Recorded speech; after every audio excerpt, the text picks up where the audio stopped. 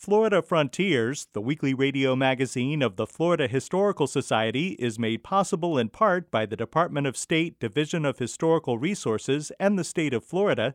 It's also made possible by the Jesse Ball DuPont Fund and by the historic Rossiter House Museum and Gardens in Eau Gallie, celebrating pioneer history, the natural environment, and women's history. Available for weddings and events at rossiterhousemuseum.org.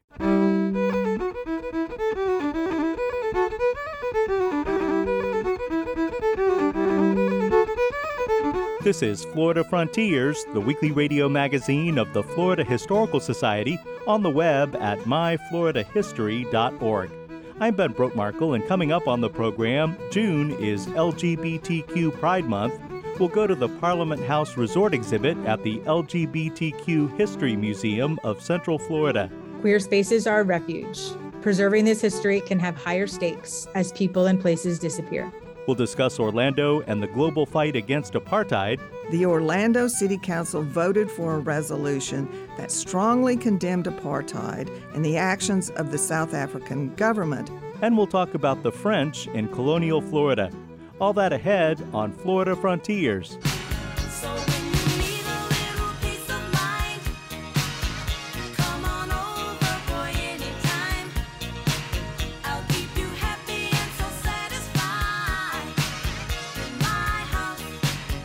The Parliament House Resort, located near the intersection of Colonial Drive and Orange Blossom Trail in Orlando, catered to the LGBTQ+ community from 1975 to 2020. The complex provided a safe space with a lakeside beach, pool, disco, several bars, the Footlights Theater, and hotel rooms. Nikki Fragala Barnes is a Ph.D. student at the University of Central Florida and serves on the board of directors for the LGBTQ History Museum of Central Florida. Parliament House opened as the first of a small chain of hotels in 1962. In 1975, it was purchased by two established entrepreneurs, Bill Miller and Michael Hodge, of Orlando, and reopened in 1975 as a gay resort called Parliament House Resort Hotel. It closed in November 2020, in large part due to the lockdowns on travel and closings of many tourist attractions in an effort to respond to the public health crisis of the COVID-19 worldwide pandemic. Exhibits focusing on the Parliament House are online as part of the virtual LGBTQ History Museum of Central Florida. One of the artifacts shown is a program from the Parliament House Resort grand opening, which took place September 29th through October 5th, 1975. The opening page contains an enthusiastic welcome from new owners, Bill Miller and Michael Hodge. It's clear from the messaging that this was circulated in advance of the event, encouraging prospective guests to book with details and rates on room reservations. $14 for a single and $16 for a double, with a $3 upcharge for an additional person, and a note that pageant contestants could take advantage of a special rate. Detailing the Miss and Mr. Parliament House pageant, the program also contains a lined entry form for entering the pageant. The Miss Parliament House pageant would take place on Monday, the 29th of September, with sportswear, swimwear, evening wear, and talent. And the Mr. Parliament House pageant took place on Wednesday, the 1st of October, with self-expression, swimwear, and talent. It's filled with drink specials and details with an opening cocktail party ahead of the festivities that begin in force on Thursday with a barbecue luau on the beach of Rock Lake and a disco party that night with a dance contest. Friday and Saturday featured a Playhouse Theater production of the Broadway musical Mame. And Sunday is, quote, to rest and give everyone a chance to unwind from a fun-filled week, end quote. There's a special boxed announcement invitation to a grand opening kickoff cruise out of Daytona on Sunday, the 28th of October, for $9.95 a person, with 25-cent beers. Of special interest are the included advertisements from vendors present on the property and local establishments. A haircut shop, the Gay Blade, a boutique and florist are listed as within the resort, and the Palace Club on Humphreys is also listed open for dancing until 6 a.m. Alexis Rodriguez is a graduate student at the University of Central Florida and vice president of the LGBTQ History Museum of Central Florida. Rodriguez's research focuses on a photography collection that features images of female impersonators at the Parliament House. Due to the lack of information, I began to use social media platforms such as Instagram, Facebook, and Twitter as tools in collecting information and contacting sources. Within the collection was a series of calendars which fortunately had the photographer's watermark. By contacting him through Instagram, I conducted an oral history related to the calendars, performers, and the photographer, who's also a female impersonator. Through developing this connection with Locke Robertson and discussing with his associates the museum's project in gathering Central Florida's LGBTQ+ history in person and through social media, others joined in offering some of their stories and providing potential contacts. In addition to Instagram, I also managed to collect information through crowdsourcing on the museum's Facebook page, which then promoted a discussion among patrons at Parliament House Orlando, allowing me to examine the relation between collective and individual memory. Alexis Rodriguez found that social media contact was not sufficient to complete his historical research in 2020. While the use of social media aided in research and outreach, much of the history related to some of the photographs was kept alive through the preceding generation who saw the transformative years of Central Florida's LGBTQ+ community during the 1970s and 80s. This, of course, presented a dilemma, as many from the preceding generations were not familiar with platforms such as Zoom or video teleconferencing software programs, and many were at an age which made them more susceptible to the COVID-19 virus. After much deliberation and through taking the appropriate precautions, I began to conduct oral histories in person following the CDC guidelines to gather as much history as possible, especially after the passing of Sammy Sangaus, or known on stage as Miss Sammy, who was both an Orlando icon and Broadway performer. His unfortunate passing after setting up a date for an interview further motivated me to seek out and preserve the history of Central Florida's female impersonation subculture.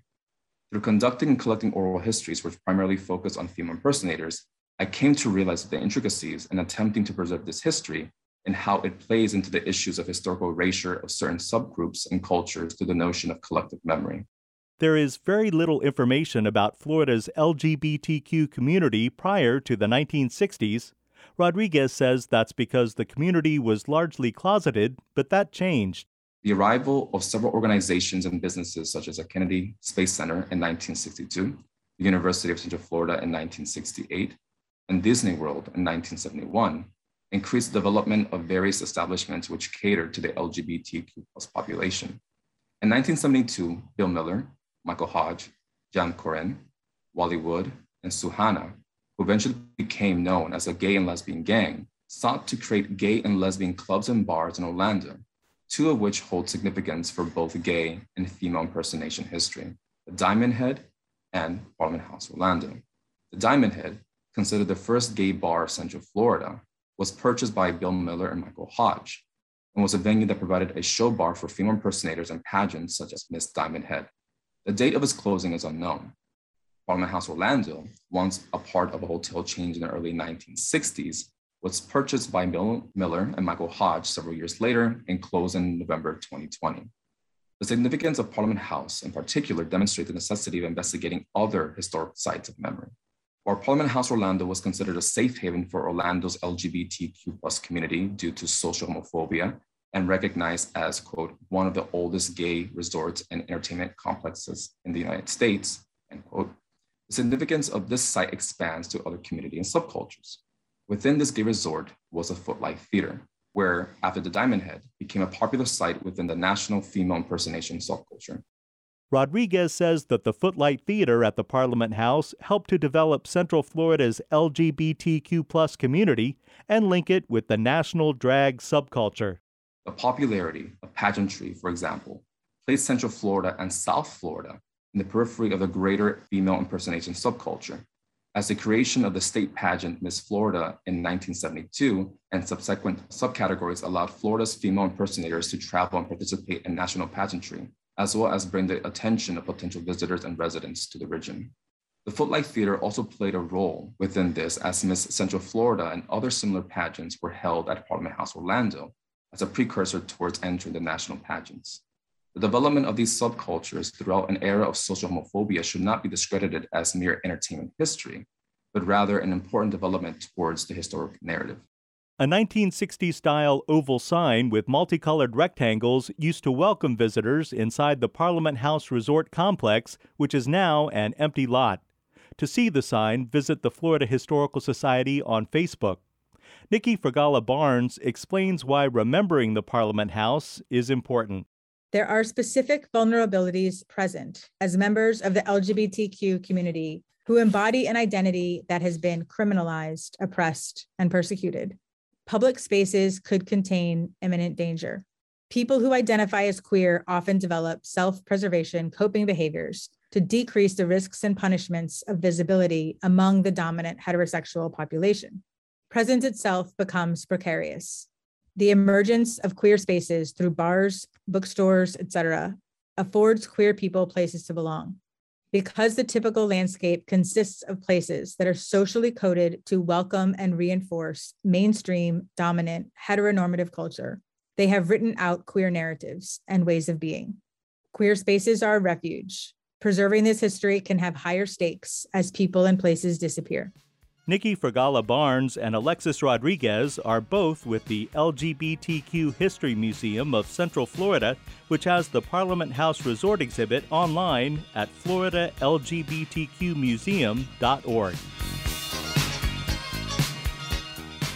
This is Florida Frontiers, the weekly radio magazine of the Florida Historical Society. I'm Ben Brotmarkle. Visit us anytime online at myfloridahistory.org to find great new books on Florida history and culture, listen to archived editions of this program, watch our public television series Florida Frontiers, and much more. That's myfloridahistory.org.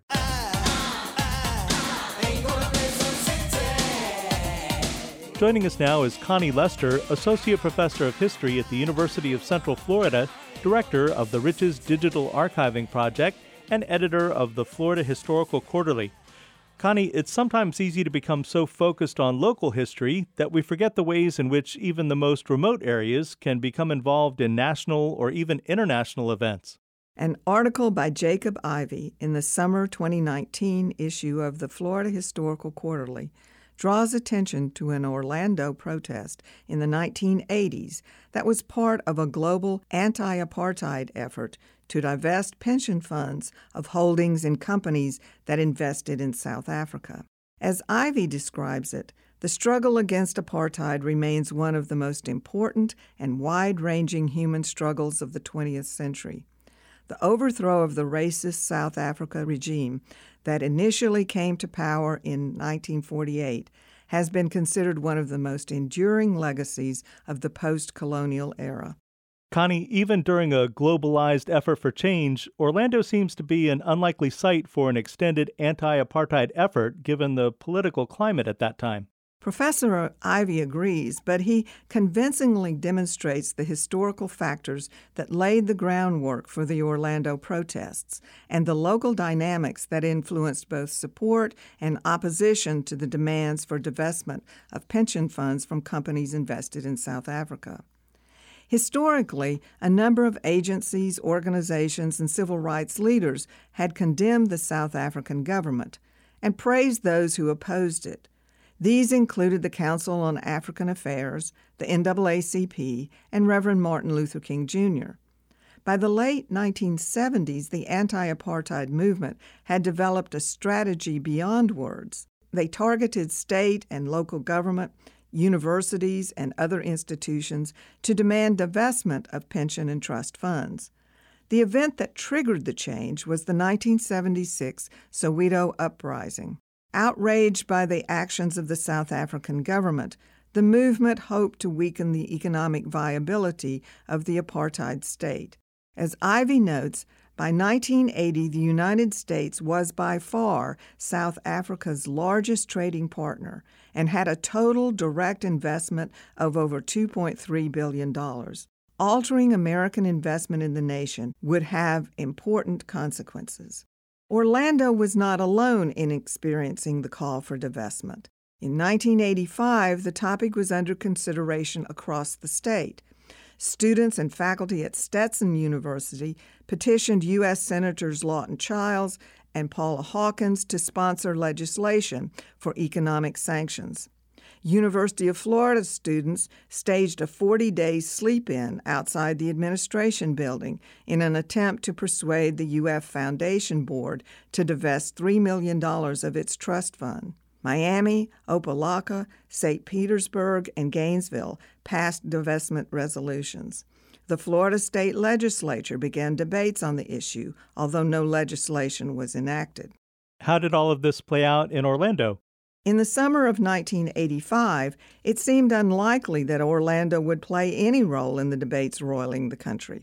Mayor Bill Fredericks refused to discuss the issue, observing that any kind of action dealing with social and political problems in South Africa should be left up to the federal government. Although the city claimed to be unaware of how much of the city pensions funds were invested in South Africa, Orlando Sentinel put the figure at $22.2 million of the $100 million invested by the city. Mabel Butler, the first black woman elected to the Orlando City Council, voiced the feelings of many when she stated, "We cannot say that we do not condone apartheid and yet let our money stay there." Action from activities in the Black and Hispanic communities was not long in coming. And here is where Ivey argues that local history, local strategies for addressing controversy, and local means of exercising power influenced the response to the anti-apartheid movement. On the pro-divestment side, a coalition of community activists, religious leaders, and labor leaders mounted a campaign that drew on the strategies that were so successful in the civil rights movement. Anti-apartheid marches, petitions, appearances at city council meetings, and rallies characterized the actions of the coalition. Their efforts were met with efforts to prevent marches, the creation of commissions to study the issue and delay action, and the assertions that divestment could hurt pensioners. Finally, the city claimed that firms invested in South Africa followed the Sullivan Principles, a series of guidelines that call for equal treatment in the workplace. While many in the movement saw the principles as a positive step forward, others condemned it as a half measure. Companies were rated under guidelines with the highest rating making good progress. A company could be making progress while working with the racist labor system of South Africa. Connie, did Orlando reach a resolution between the competing positions? To put the matter in plain language, the city argued for practicality. The coalition viewed divestment in moral terms. At issue was the question, could a plan be created that could be both morally and financially sound, weakening the South African government while also preserving the pension plans of 2,300 full-time employees and 500 retirees? And if divestment occurred, would it be the full divestment supported by the coalition or the limited divestment offered by the city? In spring 1986, an 11-member commission made up of bankers, economists, finance professors, and representatives of labor unions, the coalition, and the pension funds met for 3 months to investigate the issues and recommend a resolution. The results of this effort were inconclusive, and on May 19, 1986, the Orlando City Council voted for a resolution that strongly condemned apartheid and the actions of the South African government as deplorable and a violation of human rights, but supported a watered-down divestment program that only affected some $400,000 of funds. Even with its limited response, Orlando became part of a larger national divestment movement that Ivey notes by the end of 1986 included 21 states, 68 cities, 10 of the nation's largest counties, and 100 educational institutions. U.S. investment dropped from $2.8 billion in 1983 to $1.3 billion in 1985. In October 1986, Congress overrode a veto by President Ronald Reagan to implement a modified Anti-Apartheid Act. Although the anti-apartheid efforts in Florida and Orlando were not as large or as successful as elsewhere in the country, Ivey concludes that the movement matters because it taught individuals to sympathize and act on the suffering of others, whether in their neighborhoods, their state, their nation, or on the other side of the globe. His words echo those of Elie Wiesel, Holocaust survivor, who addressed the Florida State House of Representatives in 1987. To remember the dead is to remember the living. It means we must remember all those who need us. Any victim, anywhere, his or her place is in our memory, in our hearts. Any person who suffers may count on us. The victims of apartheid in South Africa are to us, must be to us, as important as the victims of anti-Semitism anywhere. One of the most important issues of the 1980s. Thanks, Connie. You're welcome. Connie Lester is Associate Professor of History at the University of Central Florida, Director of the Riches Digital Archiving Project, and editor of the Florida Historical Quarterly. This is Florida Frontiers. Before the Spanish established the first permanent European settlement in what would become the United States at St. Augustine, the French established Fort Caroline. Holly Baker has more. In 1564, René Goulaine de Laudonnière, a French Huguenot explorer, founded Fort Caroline near present-day Jacksonville in Duval County. The fort served as a refuge for French Huguenots who were being persecuted in France for being Protestant instead of Catholic. On September 20th, 1565, 400 Spanish soldiers commanded by Pedro Menendez de Avalos attacked Fort Caroline in an effort to expel the French from Florida. Nearly 150 French colonists were killed, while one Spanish soldier was lightly wounded. Dr. Christophe Boucher is an associate professor of history at the College of Charleston in Charleston, South Carolina. I recently talked to Dr. Boucher about his article in the fall 2018 issue of the Florida Historical Quarterly, titled The Greatest Dissemblers in the World, Timucuas, Spaniards, and the Fall of Fort Caroline. Fort Caroline was founded in 1564, and it was founded after Jean Ribault visited the area in 1562. So in 1562, what you had was really more of a reconnaissance. The French were trying to get a feel for the area. And in 1562, Ribault's expedition had actually navigated along the northern coast of Florida, and they had actually met a number of Timucua leaders. And in 1564, Laudonnière came back with a French contingent. Laudonnière actually made his way along the coast. He passed northern Florida, but then after a little while, him and his men came to realize, maybe the best spot would be, what they call the May River, which is, today the St. John's River. The Timucua initially welcomed the French colonists, but the relations soon soured between them. Laudonnière caused tension by forming alliances with both Satariwa, a Timucua chief, and Chief Utina, another Timucua chief, and the enemy of Satariwa. By the time that the Spanish arrived in Florida in 1565 to drive out the French colonists, the Timucua were eager to help them.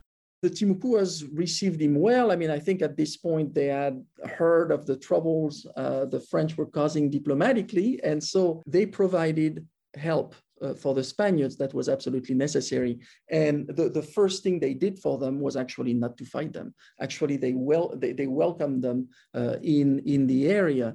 The leader of the village also gave the Spaniards a large dwelling where they could put their equipment, and that became the core of the Spanish base of operation in the area. Native Americans also provided some important geographic information. At first, when Menendez arrived in the area, of course, the first thing he did when he arrived in Florida was to try to locate this French fort because he knew that the clock was ticking. Native Americans here again provided some important information where they helped actually Menendez to locate the French fort. The Timucua not only told Menendez how to find Fort Caroline, but they also indicated that he and his men could reach the fort by land using a route that the French didn't even know existed. Dr. Boucher. Native Americans told him that there was actually a way to hit the French fort by land. And originally what Menendez wanted to do was to go by ship and attack, sail into the St. John River and attack the French there and possibly, create some sort of a blockade. But here suddenly Native Americans told him, well, there is a way to get to get there on land. The defenses of the French fort at that moment were really facing the river. And this trail allowed the Spanish to actually hit them from behind. And so that was another important element. And actually, 2 Native Americans guided the Spaniards to the fort. So, and the French did not expect to see these guys coming out of nowhere. I mean, they expected to see them coming from the sea, not from the land. So that was a problem. Pedro Menendez and his men marched for days through the swamps of northern Florida during a raging hurricane to reach Fort Caroline for the surprise attack. The attack was so sudden and so unexpected. It was, windy, rainy, and the French in Fort Caroline were really diminished in terms of troops. There's an artist who was there, Jacques Lemoine de Morgue, who had himself been injured in a battle against Native Americans. So he could not board the ships. So, there were mainly women, children, a few soldiers who were left, but really Fort Caroline was extremely weak in terms of garrison. So the Spaniards pretty much managed to enter the fort and literally catch the entire group of settlers by surprise. And the attack was very, very quick. Jacques Lemoine de Morgue describes, the situation. I mean, pretty much he heard some noise. He just had time to get up and realized by then already the Spaniards were in the middle of the settlement and it was time to run in the forest, pretty much. There was a number of survivors, but most of the prisoners were killed on land by the Spaniards. At the time of the assault by the Spanish, Fort Caroline sheltered more than 200 French colonists. About 50 inhabitants survived the attack, including women and children, and a few musicians. Laudonnière, the artist Jacques Lemoine, and a few others were able to escape to ships and return to France. The destruction of Fort Caroline brought an end to the possibility of a French Florida and ushered in an era of Spanish rule. This event has been presented in the larger context of a conflict between the Spaniards and the French. And in the process, we've lost sight of Native Americans, but Native Americans played an important role. And what is important too is that the fall of Fort Caroline was also important in terms of colonial American history because it completely redirected the French colonial interests in the region. Had the French not been defeated, maybe Florida would have been an area of colonial expansion for the French. Now, after this defeat, the French tried to focus much more on the Northeast. But again, it shows that, these events really redirected colonial American history in unsuspected ways. For Florida Frontiers, I'm Holly Baker, Public History Coordinator for the Florida Historical Society and archivist at the Library of Florida History in Cocoa. You've been listening to Florida Frontiers, the weekly radio magazine of the Florida Historical Society. Please join us right here again next week. Until then, visit us anytime at our content-rich website at myfloridahistory.org and join the conversation on Facebook at Florida Historical Society. Production assistance for Florida Frontiers comes from Connie Lester and Holly Baker. The program is edited by John White. Have a great week. I'm Ben Brotmarkle. Florida Frontiers, the weekly radio magazine of the Florida Historical Society, is made possible in part by the Department of State Division of Historical Resources and the state of Florida. It's also made possible by the Jesse Ball DuPont Fund and by the historic Rossiter House Museum and Gardens in Eau Gallie, celebrating pioneer history, the natural environment, and women's history. Available for weddings and events at rossiterhousemuseum.org.